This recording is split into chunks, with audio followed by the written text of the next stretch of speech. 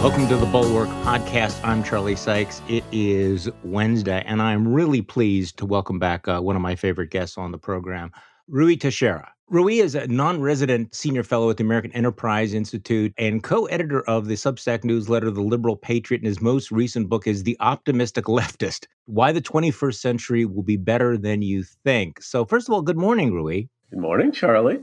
Are you still optimistic? Are you still an optimistic leftist? Well, yeah, I'm optimistic over the long haul. Over the short haul, I'm less sanguine, I guess, right? Define long haul, like in our lifetime before the sun goes dim. No, but that way before the sun goes dim. I said the 21st century, right? We still got a lot of 21st century left. And even as bad things are happening, which are easily recounted, I always try to remember the world is getting richer. And, healthcare is getting better for people around the world. And, there's the reasons to be optimistic.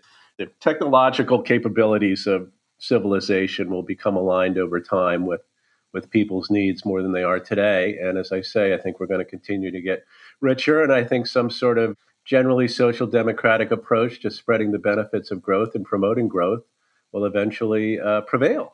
We're not in that situation now, obviously, in the short term in the United States politically, because both parties got their heads up their wazoos. But maybe things will improve. I think they will, but you got to have some patience. Well, I want to cling to that hope for a moment, but let's go back to where we are right now, this particular moment. Most of this podcast is going to be tough love for the Democrats and how they should talk about issues like the economy, the culture, crime, immigration, et cetera. But we have to start off by talking about the Herschel Walker story, and really what it says about our political culture right now, and more specifically about the Republican Party. Because as I wrote this morning, the GOP rallying around Herschel Walker after the story that he paid for a girlfriend's abortion is really less a revelation than it's a reminder of how that party's been broken. But also, I think it's really a preview of what's going to happen in 2024, because if anybody has any doubts that the rules of politics have changed or that Republicans will find a way to rationalize, engage in whataboutism, binary choices, et cetera, and rally around Donald Trump again, no matter what he says or does, no matter what crimes he has committed, no matter who he slurs, no matter how racist or seditious he becomes, no matter how much he sucks, none of that actually matters. They will rally around him. And if you have any doubt, just watch how the Herschel Walker thing is playing out. Also, for any of you that actually think that the Republican Party, after 6 years into the Trump era, is actually serious about character, family values, seriously, you should stop being surprised about this. I'm tired of having to answer the question, what will it take to break the Republican Party from this? The answer is nothing. Herschel Walker, you think about it, Herschel Walker's ex-wife says he threatened her life by putting a gun at her temple. Former girlfriend says he threatened her life. There are all these questions about his business practices. And of course, now we have the abortion. And it's important to note how the whole right wing in the country is rallying around Herschel Walker. It's not just the Republican Party. It's also, the spokespeople. So I want to play a little bit of a soundbite of Dana Loesch, who's a former Flax spokesman, TV personality on behalf of the NRA, who tweeted out yesterday, if this is true, she basically is willing to accept that Herschel Walker, urged his girlfriend and paid for her abortion. If it's true that Walker paid for, this is what she wrote on her tweet. If true that Walker paid for one broad's abortion compared to Warnock, who wants your tax dollars to pay for every broad's abortion as birth control with no limitations, this is not a difficult choice, and conservatives shouldn't hesitate, whatever. Now, at first you go, whoa, what's this, one broad's abortion? Well, she doubled down on that by figuring that maybe broad was not a strong enough term. So on her television show, she escalated to calling this woman a skank several times. I want to play this because you need to understand the mentality right now out there. This is conservative radio host Dana Loesch. So does this change anything? Do you want my opinion? You're listening. Not a damn thing. How many times have I said 4 very important words? These 4 words. Winning is a virtue. What I'm about to say is in no means a contradiction or a compromise of a principle. Yeah, bullshit. And please keep in mind that I am concerned about one thing and one thing only at this point. Only one thing. So I don't care if Herschel Walker paid to abort endangered baby eagles. I want control of the Senate. Okay. There you have it. If the Daily Beast story is true, you're telling me Walker used his money to reportedly pay some skank for an abortion, and Warnock wants to use all of our monies to pay a whole bunch of skanks for abortions. And yes, when they're used predominantly over 99% of birth control and it's my taxpayer dollars, you have invited me up in your business and I will use whatever descript I would like to. Thank you. Well, you're welcome. So it doesn't change anything for me. I mean, that's really what it comes down to. And by the way, I know it feels like kind of, a digression to point out that it was not baby eagles that Walker had aborted, but whatever. But there you have it. It's all about winning. It's all about power.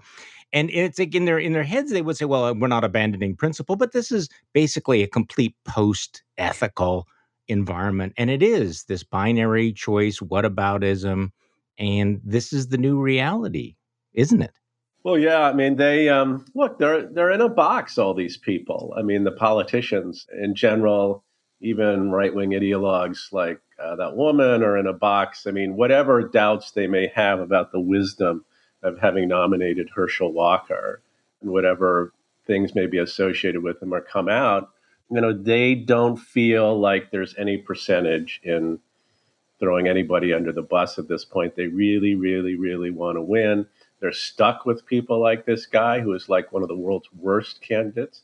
And they're going to defend him until the last dog dies or eagle dies or whatever. So, yeah, that's where they're at. And how you're going to break the Republican Party out of this situation where they are basically leaving votes on the table because of a lot of these dumb things that they do and a lot of the ways in which they appear to be such extremists to the median voter and don't have, shall we say, quality candidates.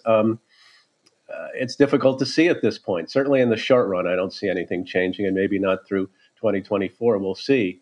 But I think it's just like the Democratic Party needs to move to the center. Boy, does the Republican Party need to move to the center. And excusing and justifying and doubling down on Herschel Walker and whatever other crazy candidates they come up with is probably not the recommended way to do that. But like I say, they're in a box. They don't see how they get out of this unfortunate situation that the smarter among them feel, they should. But, there are people like you guys at the Bulwark that have figured out this just isn't going to work. Roy Moore didn't work out for them in Alabama, right? True. But they got this yet. Okay, but the thing about it is that they used to know how to get out of the box. I mean, it wasn't that long ago. You and I are both old enough to remember Todd Aiken in Missouri. I was actually on Morning Joe today with Claire McCaskill, and she brought this up. There was a time when somebody said something that was offensive and wrongheaded about abortion, and Republicans around the country nationally said, okay, we're done with you. And we're willing to give up a Senate seat in a closely divided Senate back then. And yet that feels like it's a different planet politically. Well, yeah, before the rise of Trump, before the activation of the most intransigent and downright weird parts of the Republican base, in a way, the transformation of that base, which now they're very afraid of. It was a different world. And now, I think those politicians, sort of more mainstream parts of the Republican Party that aren't willing to break with it, they feel like they've got a gun to their head. So when something like this comes up, they grit their teeth and they say what they feel needs to be said to defend their guy in a situation like this. So let's talk about the Democrats, and I don't think it's any secret. I will say this to you directly. I am a regular reader of the Liberal Patriot and am tempted every single time you post something to just simply turn over my newsletter, Morning Shots, to what you wrote, because it's like, this guy, what he's saying here.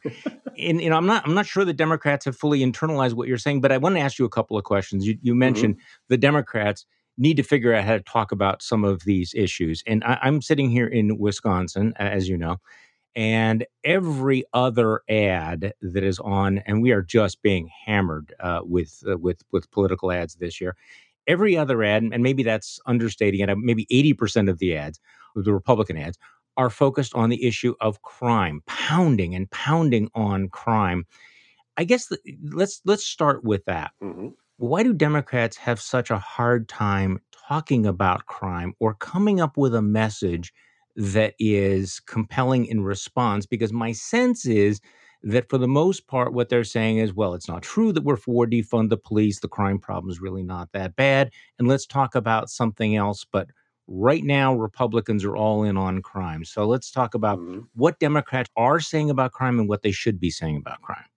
Well, yeah, I think that is what they're saying now is they just want to change the subject. I literally heard operatives for the Democratic Party and consultants and whatever basically give that advice. Someone mentions crime, you talk about something else. But I think, as Wisconsin is demonstrating and common sense would suggest, if you're highly vulnerable on an issue like this that has significant salience, you can't just deal with it. It's not very effective just to say nothing or pretend it's not a problem and just talk about, I don't know, the Inflation Reduction Act or something. So I think this is a bit silly, but I think this is how a lot of Democrats are approaching it, and I think a lot of it stems from the fact that they themselves are scared of their own base and can't really pivot on crime in the way they need to. It's super obvious. Crime is a huge problem. It's super obvious. Normie voters hate crime. The median voter hates crime. Everybody hates crime. And you're not going to solve the problem of crime by, bail reform, which Mandela Barnes is associated with. This is not a good time to be they're talking. Killing him on that issue of cash bail. Yeah. Right. Of course, they're killing. Look, I mean, with what happened in Waukesha, I mean, Yeah. it defies common sense that, Barnes himself hasn't pivoted more in the direction of sort of against those sort of policies, at least at this point in time, and sort of trying to emphasize he wants to put violent criminals in jail and to some extent keep them there for a while, right?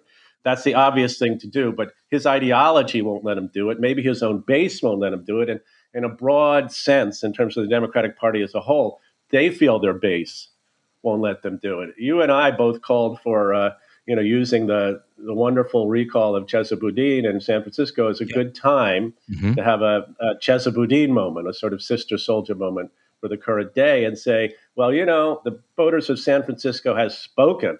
There is no way that the approach that Mr. Boudin was using in that city with crime and homelessness out of control, that's not what we stand for. We stand for being much tougher, even as we stand for being humane as we do it. We've got to clean up the streets. We've got to get the criminals in jail. That's what we Democrats stand for. We're 150% for public safety, first and foremost. And Chesa Boudin had the wrong approach. And people in the Democratic Party who have that approach, that is not the Democratic approach, right? Something like that. But of course, it was never said. Who's the leading politician who used that opportunity to say that that's what the Democrats stood for? And I think they're just terrified of the blowback they'll get if they do that. I mean, imagine all the, Twitter will freak out. All the Democratic activists will freak out. The groups will freak out. And they don't want to take the heat. Well, Joe Biden has said things about being tough on crime, has said things about refunding the police, adding police officers, but it doesn't seem to have penetrated. Is it because he hasn't said it forcefully enough? He hasn't said it frequently enough? Is it because it's just a one-off? I think it's all of the above. He hasn't said it forcefully enough. He hasn't said it frequently enough. And he hasn't called out anybody by name. So people don't know how serious he really is about it. If he literally used the phrase "tough on crime, tough on the causes of crime," I think that would get him a little bit down the road. And he, like the rest of the Democrats, do tend to pivot immediately if they're willing to talk about crime or crime-related issues to talking about guns. You've got to get the guns off the street. Well, common sense suggests the guns don't fire themselves. They're fired by criminals, and you have to get the criminals off the street. And that is something that a lot of Democrats, it's sort of the words stick in their throat. They're just not willing to make the obvious point that, yeah, it'd be nice to stop the traffic in guns, but we also have to crack down on the people who use the guns, and we can't hesitate about putting them in jail, punishing them, and what have you. People want to hear this. And until they hear that, and they hear that a lot, they're not going to believe you. And if they feel you're associated with what appear at this point in time to be, cloud cuckoo land crazy stuff about how you're going to reform the criminal justice system and then cash bail and so on, when what happened in Waukesha, this is, so with normie voters, it just sounds like you're like kind of crazy. I mean, you're unrealistic, you're untethered from reality. For people outside of Wisconsin who may not get that reference, just trust me, every voter in Wisconsin knows what you're talking about Waukesha. This is the Waukesha Christmas Parade, where a demented individual drove through the parade, killed 6 people, injured several dozen. And it turns out that he was out on a ridiculously low cash bail. And it's really put the focus on prosecutors who let people, dangerous criminals out on the street. And then you have the problem of Mandela Barnes, who has a long track record on the record of being in favor of the abolition of cash bail, introducing legislation that would make it easier for people to get out of jail. And he has not backed off on that. And as a result, Republicans are just hammering him. Now, we're going to get all kinds of blowback from people who are saying, well, actually, Charlie, this is the reason why it's wrong. I'm just telling you the political reality that right now, when you have a candidate in the wake of what happened in Waukesha saying, yes, absolutely, we should abolish cash bail and we should make it harder to keep, dangerous criminals in jail. That is not meeting the moment, to put it mildly. Yeah, to put it mildly. Okay, so you have in the Liberal Patriot, you've been writing about Democrats' uncompetitiveness on a number of issues. And again, I don't want to get into a prediction of who's going to win the midterms and what the polls are showing, but let's just talk about your first piece dealt with cultural issues, and you wrote, after the dust settles in November, Democrats will still face the daunting obstacles that were looming before their fortunes improved in the aftermath of the Dobbs decision. So, you're talking about the same geographic education polarization is going to remain, and it's probably going to get worse as Democrats become increasingly the party of white elite college-educated voters. So let's talk about the cultural problem Democrats are facing right now. Well, yeah, I think it's obviously not just crime. It's a lot of issues, and it has to do with immigration, right? What is the Democrats' plan for securing the border? They don't really have much of a plan. This is like a massive influx they're getting at the border, and people don't like the idea that people could just sort of walk across the border, say, apply for asylum, and then wind up getting released into the United States. And that the whole thing seems chaotic and out of control. People want immigrants treated humanely. They want a fair system for deciding who gets in the country and who does not. But they really don't like the idea of people just strolling across the border and winding up in the United States and doing whatever it is that they do. Many people know many people who might be immigrants and even some illegal immigrants, but they just want the current situation put under control. This is, again, something that Democrats feel they can't really project any kind of toughness on, any kind of real plan for how to deal with it, because, no immigrant, no human is illegal or something like that, right? This whole kind of quasi-open borders thing where, everybody should be able to come to the United States who wants, because that would be a good idea, and they come from terrible places. Well, of course, it's always been the case that people want to come to America because it's a better place to live, and for economic mobility and so on. But that doesn't mean, therefore, that we should just open the borders to whoever wants to come. That is not where the American people are at. That's not where the median voter is at. That's not even where there are tons of Hispanics who are opposed to this kind of stuff too. And the closer they get to the border, the more that's true. So the idea that Democrats can't say anything other than, sort of their current incoherent policy, because that would be xenophobic, as part of their problem. If you look at the crime thing, a lot of the reason why you can't talk about being tough on crime and actually exhibit toughness on crime, because that would be intrinsically racist, because those are the people who are punished by being tough on crime. Of course, if you look at the actual existing opinions of people, for example, in the black community, they actually do want more police. They do want you to be tough on. They want to get the criminals off the streets because those are the people who really suffer. And Eric Adams demonstrated that in New York, Absolutely. the mayor of New York. I mean, this is kind of and again, this is another indication of how the party seems to be dominated by these, younger college educated elites who seem not just out of touch with white working class voters, but actually working class Hispanic and Black voters too.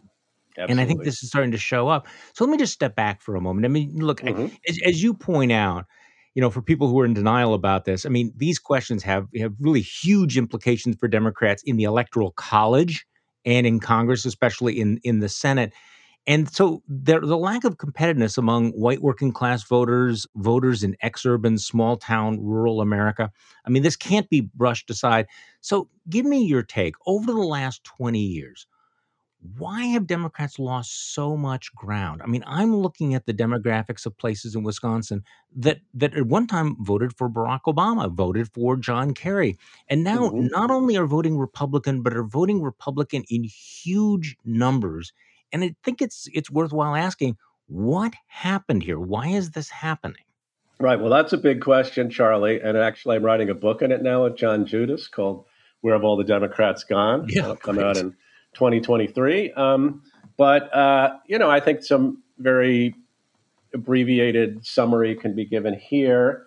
You could argue that the high point of the Democratic coalition that we talked about of the emerging Democratic majority was reached in 2008 when Obama got a thumping victory and actually did relatively well among white working class voters. Compared to recent history for the Democrats, he swept the Midwest. He did extremely well.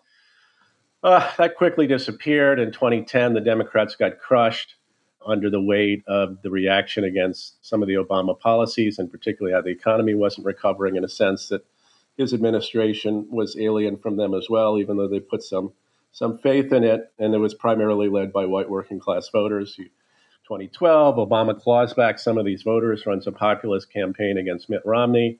Then the Democrats get thumped again in 2014. And you see this gradual thing evolving in the Democratic Party of feeling like, we keep on, sort of having these good policies we put in front of the voters. And we keep on sort of living in an America that's becoming ever more multicultural, multiracial. And it looks like some of those people don't like it.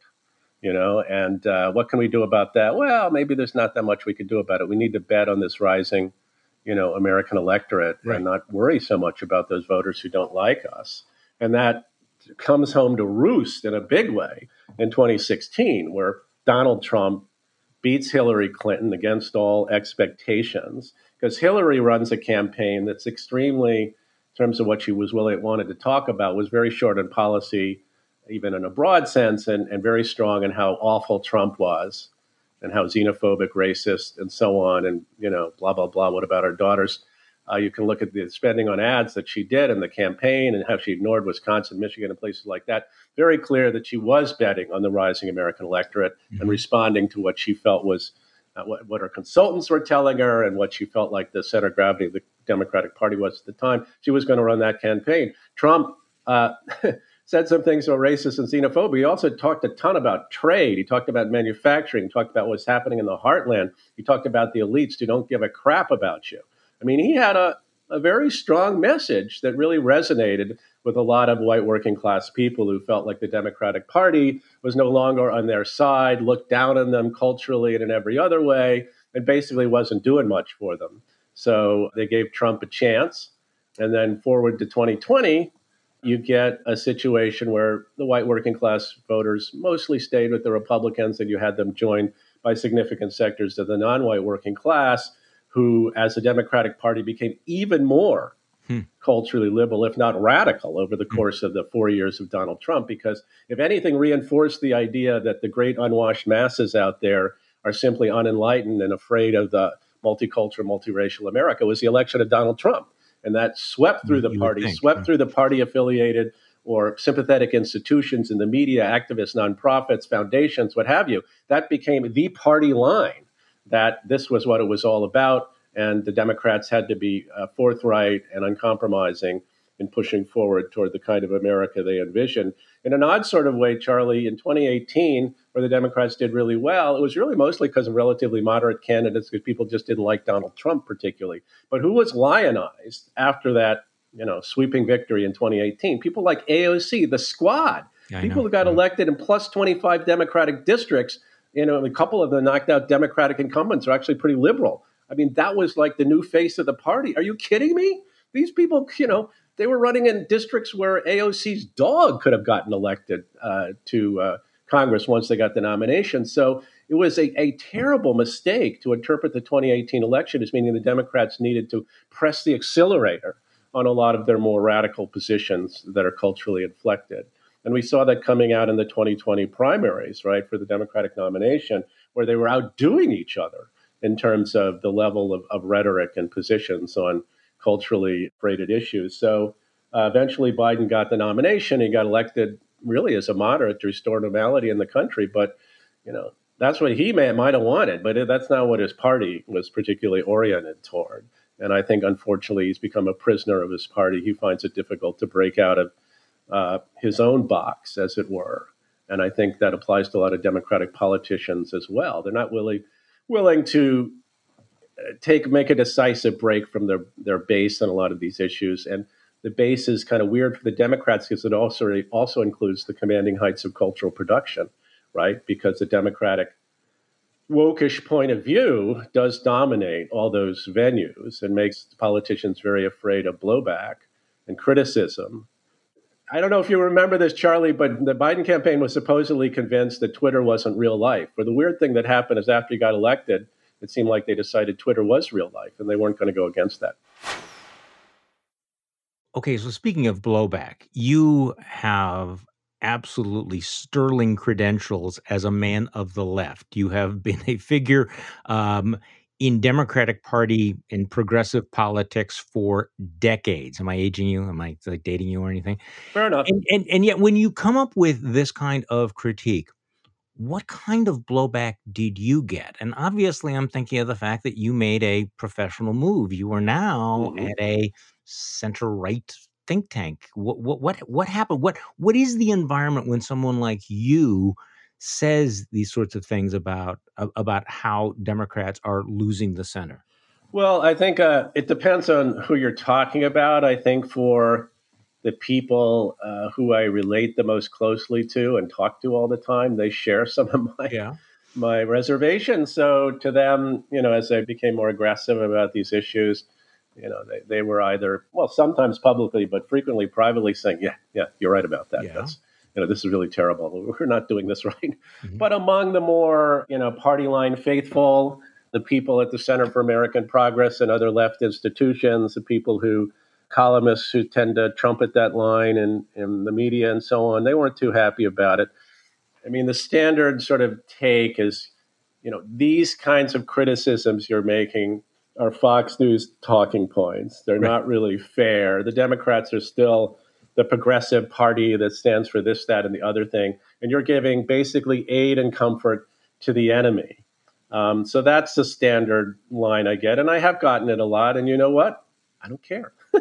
Because, this is like pretty important stuff. And I honestly don't believe that the Democrats can make progress on making this country a much better place and beat the other side, who appears to be somewhat crazy at this point. Yeah, you're criticizing them because you want them to win. You want them to do better. To win and govern in a good way and, stick around for a while.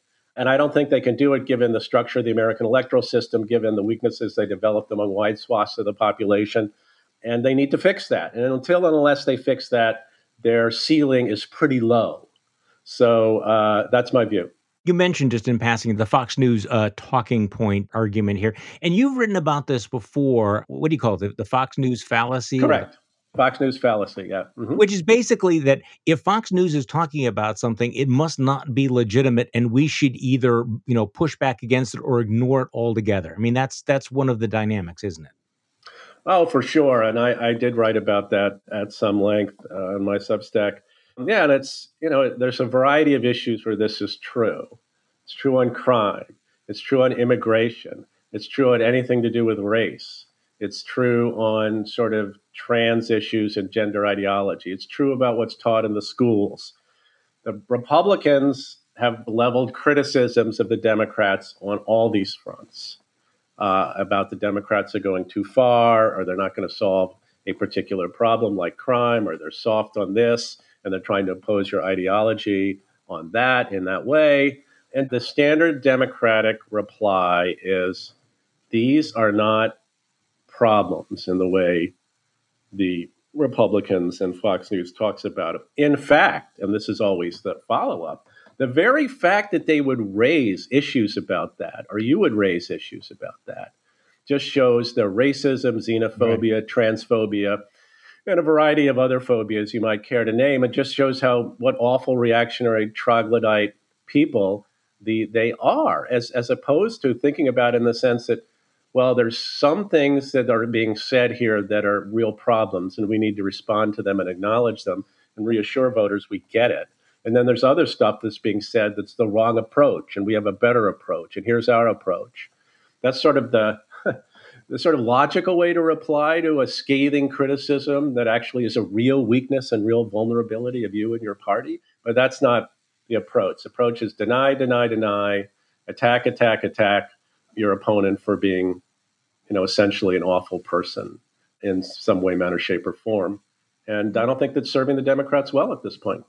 Well, you have a 3-point reform plan, and you wrote about this, that the first thing that Democrats have to do is move to the center on cultural issues. Right now, they're thinking that Dobbs, places them in the center, but you're pointing out, and again, we've talked about this a little bit here, but, crime, immigration, race essentialism, and gender ideology aren't the abortion issues. And what you write is voters think the Democrats can't look beyond identity politics to ensure public safety, secure borders, high quality, non-ideological education, and economic progress.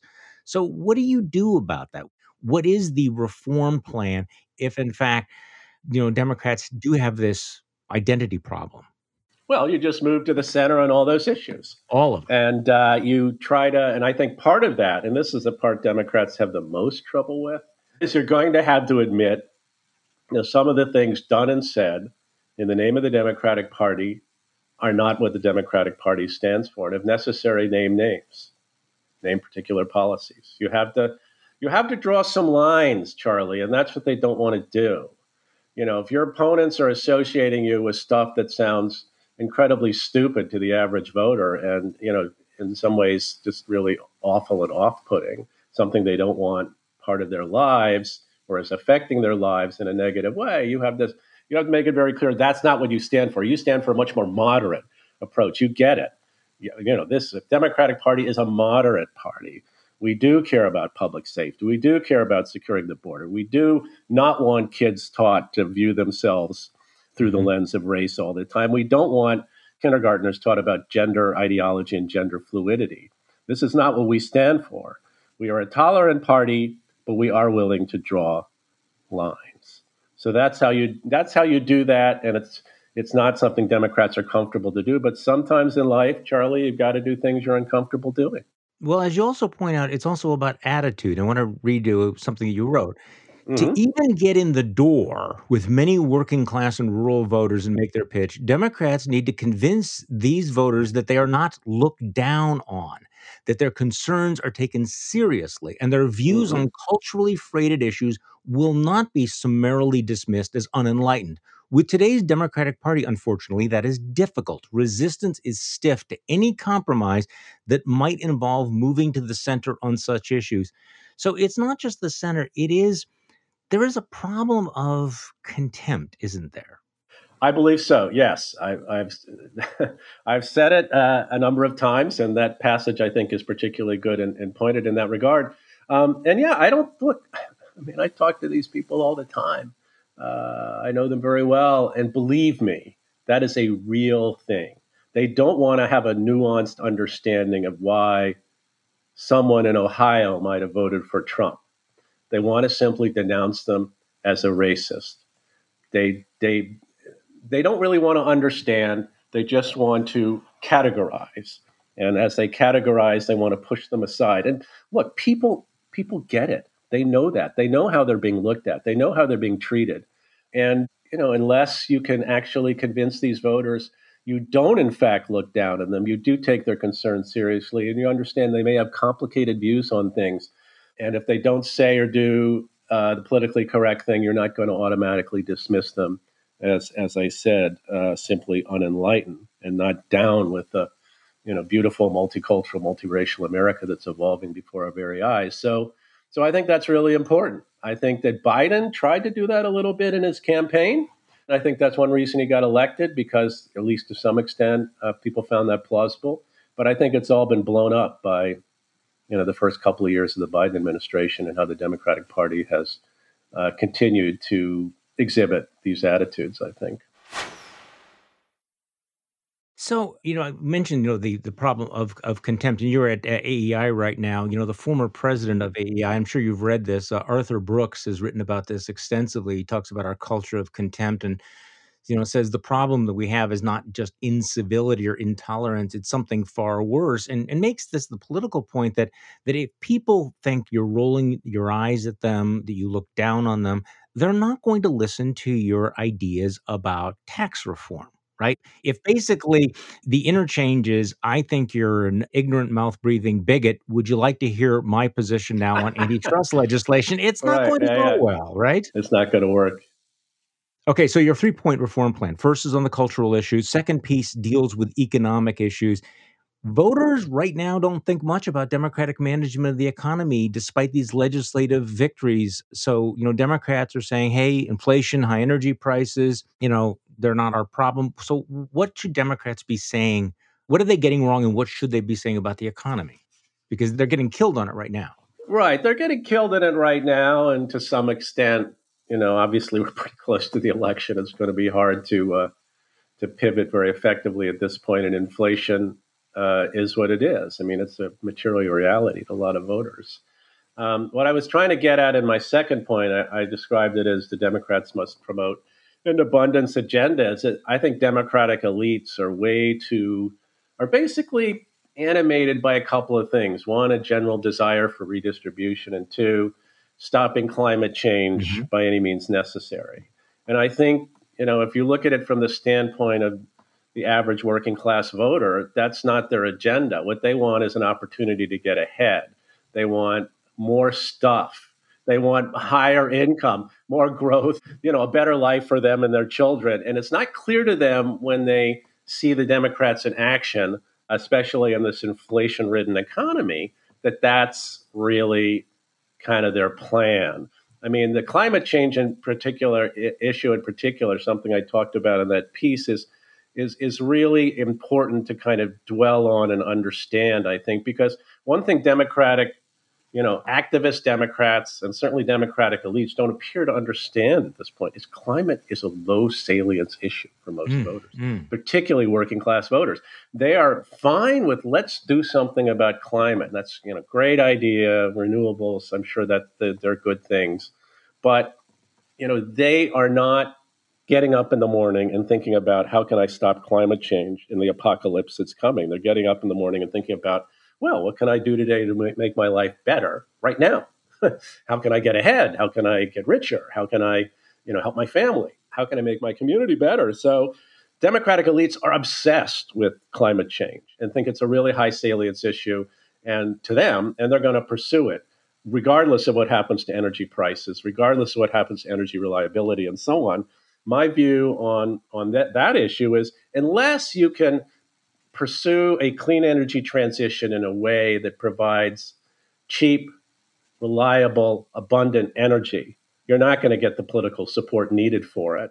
And in fact, you're going to alienate people. And I think that there's a lot of wishful thinking on the part of a lot of people in and around the climate issue about how quickly this transition can go and how the bad effects could be avoided, despite the fact we've already seen some bad effects.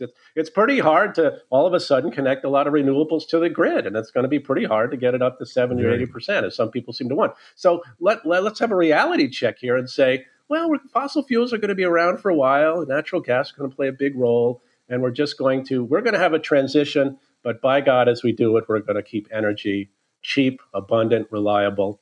That's what we Democrats stand for. First and foremost, we're going to make sure that happens. But I don't think that's the first and foremost that people hear from the Democratic Party. They hear, we got to put the pedal to the metal on this stuff, and you should go buy an electric car and trust us. This will all work out great in the end. And I think that's really far from the way the median voter, especially the median working class voter, relates to the issue. So I think the Democrats should bet on abundance instead, figure out how to create a dynamic, fast-growing economy that can deliver a lot of benefits to a lot of people, including in the left-behind areas of the country. And now that's difficult to do. I'm not saying it's easy, but people have to be clear on what your priorities are. What do you care most about? If they think you care most about, climate change, that's secondarily, you would like it if people did better and had cheap energy prices. I think that's a loser. Well, see, I think the key to this, and this is why this is such an important point, is, and you've written about this, that the prerequisite for a lot of what they want to do is faster economic growth, right? Yes. So when the economy does better, people are more generous, they're more tolerant, they're more willing to experiment with all of this. So when you talk about an abundance agenda, it's true. People do want, they don't want to go back to Jimmy Carter, sitting with the sweater, basically saying we need to live with limits. I mean, you want to talk about the historic collapse of the liberal consensus. It was when, instead of saying things are going to get better and they're going to grow and bigger, it's like, no, maybe this is as good as it gets, and maybe your children are not going to live as prosperously as you were, and people turned away from all of that. And because people do want more growth, more stuff, more opportunity, nicer, more comfortable lives, and that this can happen.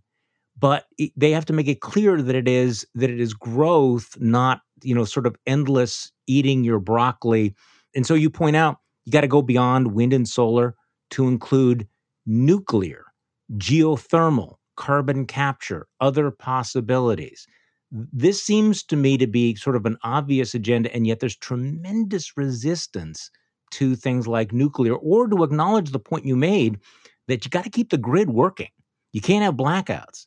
You're not simply going to be able to run a country this size on renewable energy, and so you're going to have to make these compromises. So what, again, is this part of being in the box, that because people still remember Jane Fonda's movies, from the 1970s, that they're not in favor of clean nuclear energy?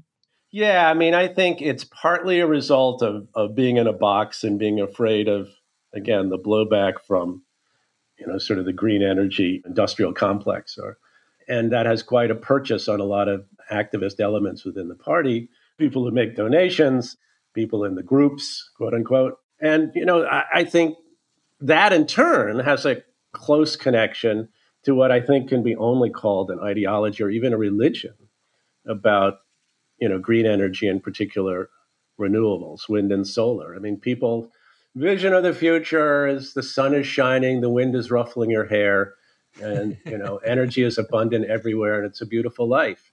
Yeah, that's a nice vision, but it just doesn't comport with reality in a country like the United States, and it certainly doesn't make any sense in terms of being realistic about the length of time this transition will take and the variety of energy sources it might entail. And you know what? Better, cheaper nuclear is got to be a big part of this, and it's really important, and we should double down on that. I mean, if you look at the so-called Inflation Reduction Act, which is primarily a climate bill with some good stuff on containing prescription drugs and the ACA and so on, the overwhelming amount of the money is for subsidizing and pushing and otherwise sort of moving in that direction with wind and solar and with electric vehicles. There's comparatively little money for nuclear, CCS, geothermal, and so on, though there is some money. But the weight is very clear in terms of the bill and what it's proposing and what it's pushing. And I think, again, that is not lost on people. To the extent they understand, and most of them have only the vaguest understanding of what the Democrats want to do on this issue, it's primarily, let's have a lot more wind and solar, and let's see what happens. I mean, I don't see it as, the Democrats' primary commitment is to making the technological breakthroughs that will provide cheap, abundant, and reliable energy. And in the meantime, keeping the grid functioning as smoothly and cheaply as it can, and keeping your energy bills under control. That's not what they hear. I think they hear Democrats are super committed to pushing wind and solar as fast and as far as they can. And you know why they believe that? because it's true. That is what Democrats are mostly committed to. That is mostly the center of gravity of their views. It's, as I say, a quasi-religion among wide sectors of the party. And I think it's hard to dislodge. But I think that, as always, reality it will be, to some extent, the driver of some of this stuff. I'm not too sanguine about what's going to happen with the energy crisis in general has been unfolding in Europe and to some extent here. I think voters will react and they will speak and they will make it clear that, yeah, I get it. Yeah, you want to do this green transition thing, but let's be realistic here. What I care about is, how much it costs to fill up my car, how reliable my electricity is, what's in my electricity bill. And unless you can assure me that that's going to be under control and not impinge on my living standards, then, or my job, then I'm not with you. I'm not with you. So I think that is the fundamental and unavoidable political material reality that a lot of this stuff that Democrats are fond of believing seems to ignore. So what's the third leg? We've talked about culture, number one, the economy, number two. What's number three coming? Number three is, I'm going to write about this today. Democrats must embrace patriotism and liberal nationalism. In my view, the Democrats have done a very poor job of emphasizing their patriotic credentials and that they believe we're one nation who can rise together and do great things together. Democrats have other framings. They have a racial framing. We're going to be an anti-racist nation. They have a climate change framing. We're going to, save the globe. We're going to stop global warming. We're going to have this beautiful transition to renewable energy. But Democrats, if they really understood point two about, we have to stand for growth. We have to stand for abundance. We have to stand for a better life for everybody. How is that going to be produced? It's going to be produced by all of us, so pulling together as Americans. We are all Americans, regardless of our race, our gender, our ideology, what have you. And we can do great things. We've done it in the past. We can do it in the future. We are one nation. We shouldn't be afraid of being one nation together. And if necessary, by God, we got to beat those Chinese to the punch, right? I mean, we know they're out there. We know their values are different from us. And we want a strong, growing nation that is a more than adequate competitor for rivals around the globe, particularly China. So all of those things are very difficult for a lot of Democrats to say. They're really leery about patriotism. They're really leery about sort of covering up the fact that slavery is part of the history of the United States. There's still racism around today. They're really leery of calling out, of being tough on China because isn't that borderline racist? Now, Tim Ryan knows better than that. Yeah. That's one reason he's doing better than expected in Ohio. But Democrats need to send that message and send it loud and clear about the kind of party they are, their relationship to patriotism and nationalism, that if far from being something we're uncomfortable with, we embrace it. Because, that Democratic program is fundamentally about making America fulfill its promise. As Bill Clinton put it so well, there's nothing wrong with America that can't be fixed by what's right with America. So I think Democrats should say that to themselves, 10 times a day until they feel comfortable with it. Well, Wes Moore in Maryland is really running on that, isn't he? He's really running on progressive patriotism. So that would be a model that you would hold up to, hey, this works. This is effective. Look at Wes Moore. Yeah, well, I mean, it is a point in its favor. I mean, realistically, this is a very blue state, and the candidate he's running against isn't very good. So, terrible, yeah. But I think Wes Moore is maximizing his chances and his support by doing what he's doing. And I think it would be great if some other candidates took the same approach, and we'd see what happens. I mean, we know from the public opinion data and just talking to ordinary people you might know, Americans are patriotic people.